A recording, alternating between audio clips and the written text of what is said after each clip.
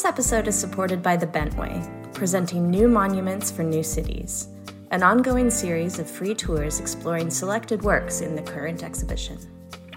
Each guided excursion is led by a different Torontonian, artists, designers, planners, community members, and active urbanists, reflecting on the Bentway's layered histories, potential futures, and the city itself.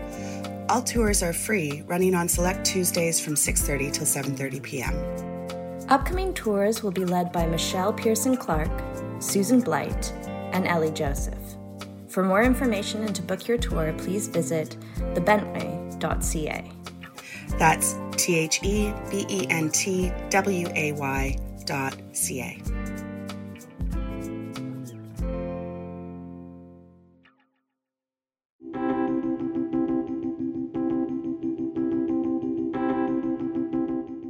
Welcome to MoMA's the podcast. We are your hosts, Lauren Wetmore and Skye Gooden.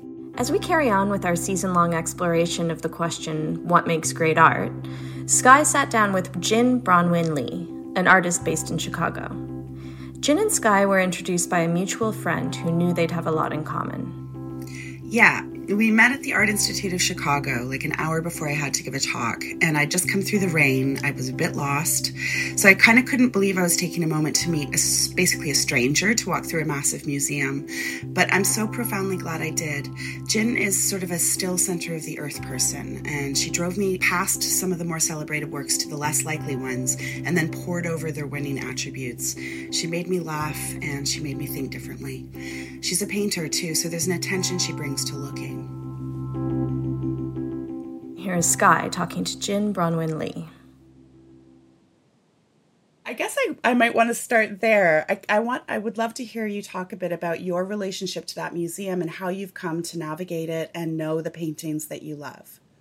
So when I met you at that museum, I thought, well, I'm just going to maybe walk through some of the things that I've walked through in my head. I spent a lot of time in that museum, and usually it was during lunch hours.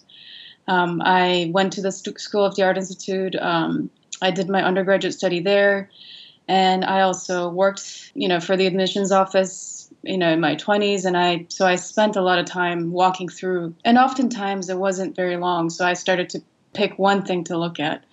And when you walk through the museums for a long time, you get good at avoiding large crowds of people, so you naturally avoid the big guns. There's a point where something catches your eye in your periphery.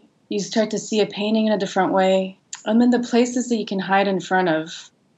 And then you start to really pay attention to the B-sides of things.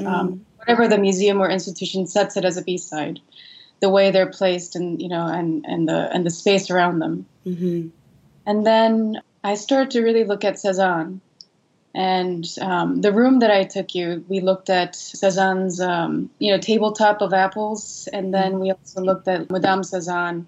I don't know, I paced back and forth those two paintings, and I took you there because I always thought, what a strange way to break up planes. Whether he uses apples, flowers, vase, tabletop, or whether he's painting his wife, there's something strange happens in the treatment of the figure, of the shapes, of forms, or apples. The treatment as one is that everything serves the function or the purpose of breaking up the planes and hiding things in plain sight. And that's what I really loved. This idea that you're presented with a picture and then it's easy to walk by. Apples, flowers, vase, okay.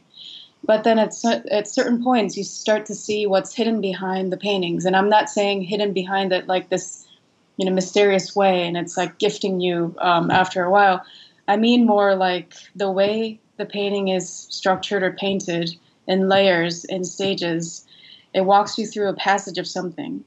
And, when a picture gives you a little bit more than what it presents and sort of asks you to stay longer, that's the point where the small surprises happen and the weirdness happens. And then you see the plane break and rupture in this way where the picture starts to move and shift and situate themselves, a little bit like it's an architecture. I'm watching a building sort of fall apart in beautiful stages.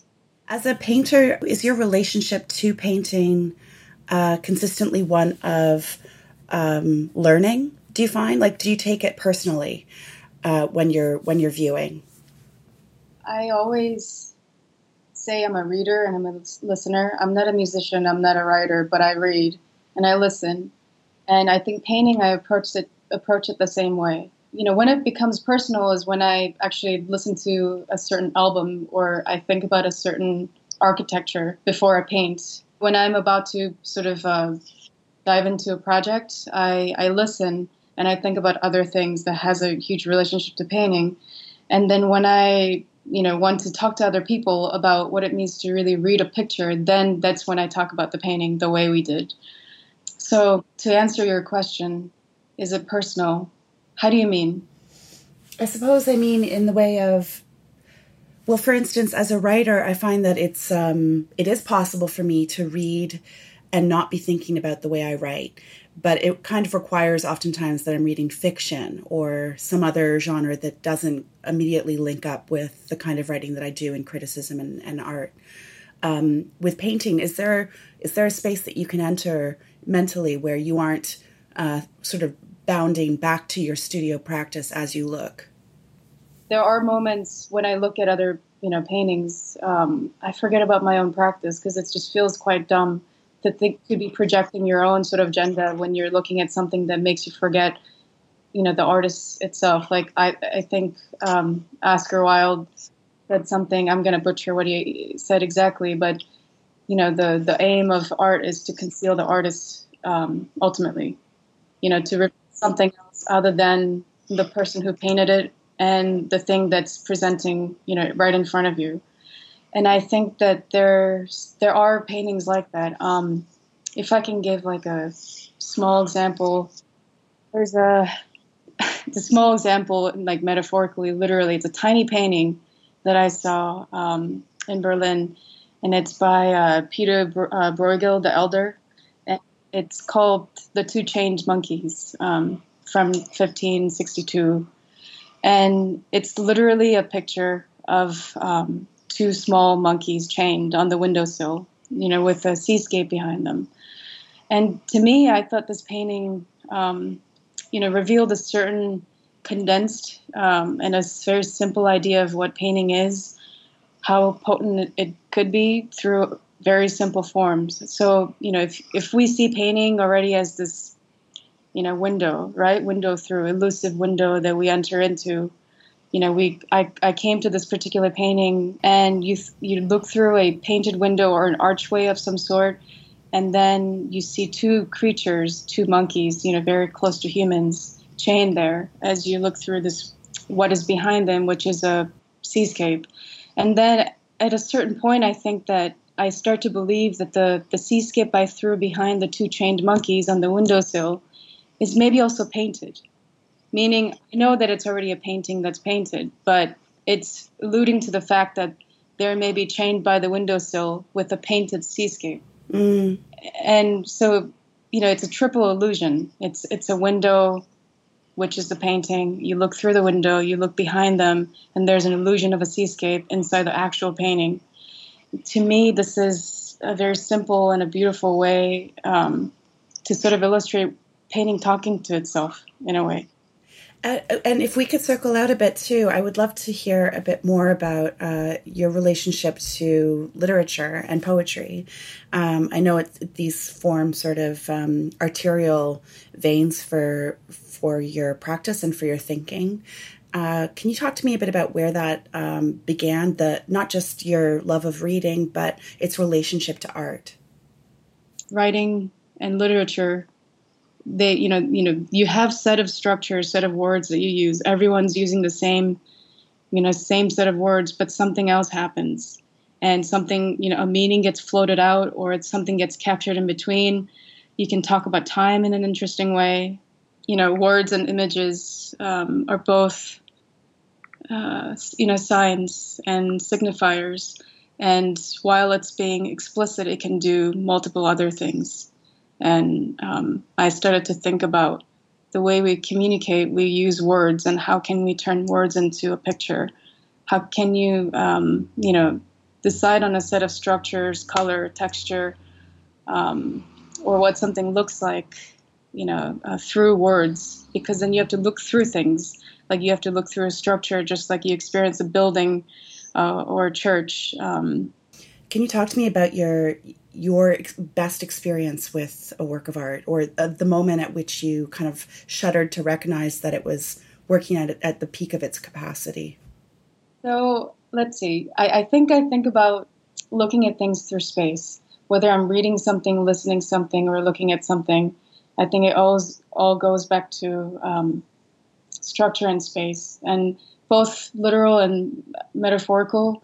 And I think space can bear its own detailed forecast. So let's say like a specific architecture has its own weather. And I mean weather by, I had an opportunity to walk through Rome, and with a dear friend, he's an architect, looking at this Italian Baroque architect, Borromini in particular, and my partner and I were chasing after paintings, all of the Caravaggio paintings in Rome. And this one particular day, Carl took us to two Borromini churches. One is called San Ivo and another San Carlo.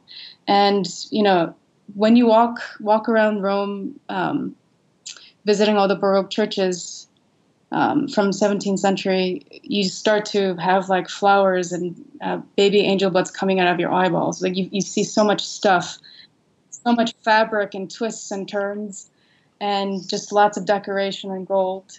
But these two particular churches that he took us to, you walk in and there's nothing. The church is not decorated with any paintings.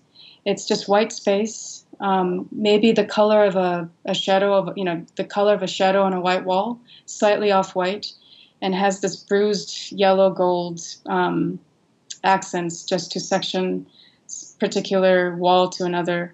And when I was inside this church, I was kind of looking at how, there are things that are visible. There's a visible Baroque patterns and certain logos that you can see. But then you start to think about how a line can simply stretch and twist in corners to fit a certain symmetry in a way.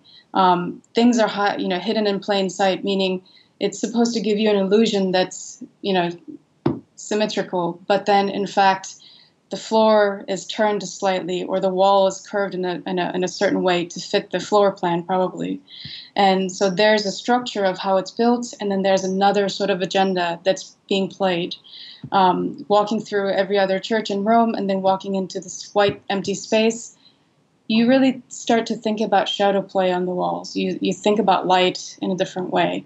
And then you naturally move your eye, up to the oculus. And this particular experience was sort of, very meaningful to me, because I think painting spaces can do that too. And relating this to a painting that I saw of a Caravaggio painting, I was trying to lean in to sort of see what a detail of a painting. And then I realized that there is like a finger mark, like a stroke of a priest hand or something, clearing away the dust off the surface of the painting.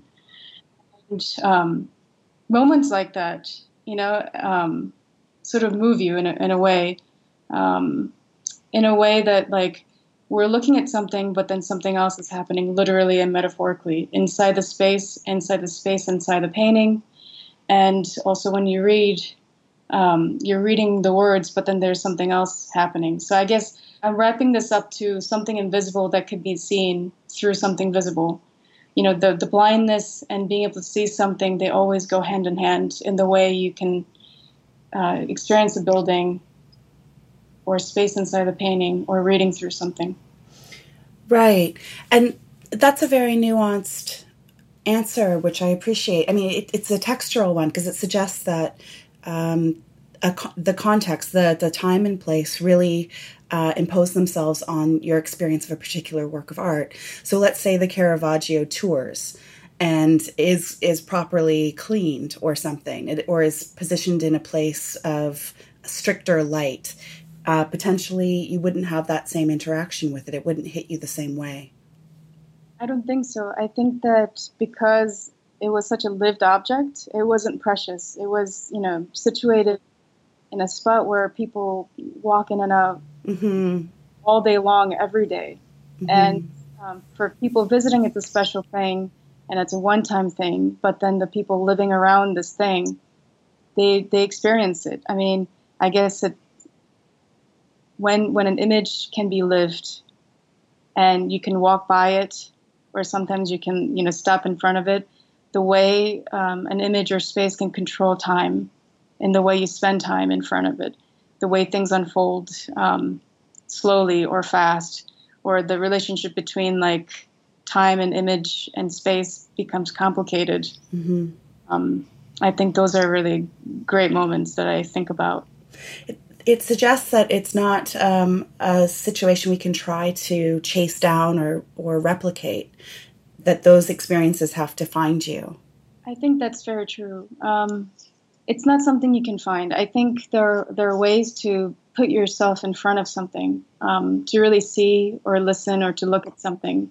And maybe it has to do with an obligation and a responsibility that I think about as a person. There are a lot of things out there. There are a lot of things in the past. There are things happening now or things that will happen that you just sort of have to pay attention to. So when it comes down to it, I think you have to do the detective work yourself in a way. You have to take the time that it takes, and the timing of things and the time it takes, becomes interesting in its negotiation. Yeah, it's about paying attention simply. Right. As an artist, knowing that these are the moments that catch you, how can you sort of try to replicate that experience for others, or is that a pursuit in vain? I think when I had an opportunity to teach this semester, I was thinking, what can I make sure that they walk away with at least one thing? What can I do to make sure of that? And yes, it was a painting class, and we talked about formal things and how to get to a certain point. What are the tools, essentially, and what are some of the technical things you can think about to get to that point. But one thing that I really wanted to make sure that they walked away with was the pleasure of looking at something for a long time. And I made sure we visited the museum together, and separately I sent them to the museum. I think that deciding that you will spend time in front of something for a longer period of time, especially this time and age, I think it's critical. You learn about seduction of the surfaces. You learn about the way things can unfold. The desire, seduction, and pleasure, all those things that our culture is obsessed with talking about. These old numbers, the dusty ones, can also talk about time in a different way. I think that for me at the moment, if something can present meaning as something that exists elsewhere other than what it's showing right in front of you visually and literally, I think that makes something really great, or great to spend time with. Mm-hmm. I guess, something visually, if it's reduced or condensed, and I don't mean reduced and condensed that one thing is abstract and one thing isn't. I don't mean that. Whatever it's presenting, whether it's a sculpture or if it's a head, like a severed head versus a dark painting that shows itself slowly, whatever it presents, I look for moments when something is reduced and made unrecognizable in a surprising way. Or something that's resisting to reveal itself easily, meaning if it's refusing to reveal itself fast and everything of it. Mm-hmm. Something radical about that at the moment, I think, for me, because everything is presented differently than how things used to be. I like seeing the resistance of something that wants to show itself entirely. What makes the way an artist looks at art special or different from how others might? I don't think that I have a special eye or a lens I look through, or even I don't consider necessarily that I have an art trained eye, either. Pictures can be read by humans, period. It's a matter of how. I know I talked about encountering, paintings at an institutions like churches or museums, but there's that's one of the experiences I really treasure, only because for me going to a museum is still a real treat. And the first time I ever went to a museum to see an actual painting was super late, not till I was graduating high school. That's also when, where you and I met. Oh, that was the first museum experience you had, was at the Art Institute? It was actually at the very spot. Yep. Wow. I wonder if we can get back to you talking a bit about presence or attention. That's it. You were talking in a really compelling way about attention. I think ultimately, I know that humans in general like to look and touch and make noise. And in some combination of all that, and in combination of what we all pay attention to, making pictures happen to be my thing at the moment because it is about paying attention. And, at the moment I seem to use painting as a tool to talk about what it means to read in depth. But, if anyone has been a bartender or they've been in a service industry, you automatically learn to pay attention because you have to. Are you looping in some of your own experience there? Is that part of what has kind of helped attune your attention? Is industry experience in, say, the service side of things?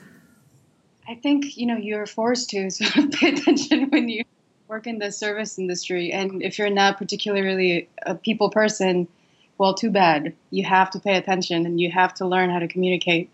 And I think lots of odd years between undergrad and graduate school, those late nights when you talk to another person who might be an actor or who wants to get ready for school, you guys all get together and you close shop and, interesting things happen where paying attention becomes about a day-to-day, very mundane and practical thing and not a specialized thing.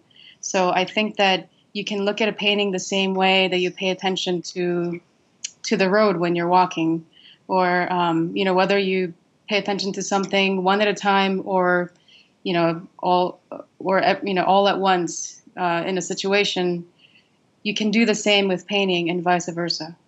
We wanted to hear you talk a bit about the experience of having your work looked at. And is there a particular gaze that you've had a good or bad experience with? Is there a kind of attention that you would be seeking from your audience as an artist? I think I can answer that in a short way. So the bad experience or bad gaze, being a woman of color, of mixed race and mixed culture, and not in obvious or explicit ways, the notion of gaze is very volatile depending on where you are and, and where you stand, literally a location and also philosophically. And especially also because I moved around a lot and am still moving, but that's me as a person and my work, plus what I just described. A bad experience is not actually very complicated. It's when people don't really look at the paintings in the studio. Generally, they don't look at it long enough. And some, are confused about their own expectations not being met in a digestible form between the person who made the work and the work. And sometimes they act like I pass gas in their presence, like that's rude. but I guess I do talk about like stinky subjects, like notions of funk or stench through pictures. Speaking of funk, a German painter, Andre Butzer, put me in a show called The Funk Shall Be With You. And I'm giving you the translated version because I won't be able to say it correctly in German. But in German, funk also means to spark. And I felt like Andre really saw my work when it was not being seen at all. And then I also like this idea of smell, a stench or funk. I recently met a artist named Patrick Reed, and who said that there is something sweet about my work. And he said not sweet as in gentle and kind, but sweet as in the smell of decaying leaves or molasses. And his particular take I really appreciated because, this notion of smelling a certain kind of funk from a picture is a really great compliment for me as a painter to hear. And that someone imagined set of smells from an image, like molasses and decaying leaves. It's kind of like an unknown smell that is familiar, but you can't quite put your finger on it right away. And smell is something that is neither here nor there, and here and there all at once. And I try to attempt at this, kind of thought inside my paintings. And I think a lot about funk in relationship to building an image. I like to think that maybe a picture can be built to refuse a quick signification, to slow things down, to show the other side or the in-between spaces, a crack, what falls between, and to think on that space and really stretch it out like a saltwater taffy pulling, or like there's a recording of Glenn Gould playing the aria in his last re-recording of the Goldberg Variation. And he's playing the recording so much painfully slower than his first debut recording of the same song. Sort of think about that sort of stretch of a space a lot, because if a signification of an image is slow, when you attempt to suspend and elongate meaning spatially in its duration, then the meaning is always kind of in transit, because it is inherently elsewhere in another sense, like in another place. Other kinds of seeing other than what you see is always in transit. And you mentioned like what expectations I may have for the viewers. And my hope is that maybe I can somehow make it vibrate and ask for a grin or cough, It sounds like much in the way that you celebrate kind of a textural experience with art where the environment and the point in time and sort of the frottage that you're experiencing against the work affects your impression of it, your celebration of it. A similar thing is possible and like celebrated in its reception for you, where a kind of sensual textural moment is produced that you can observe in your viewer. I'm very grateful for what you just said.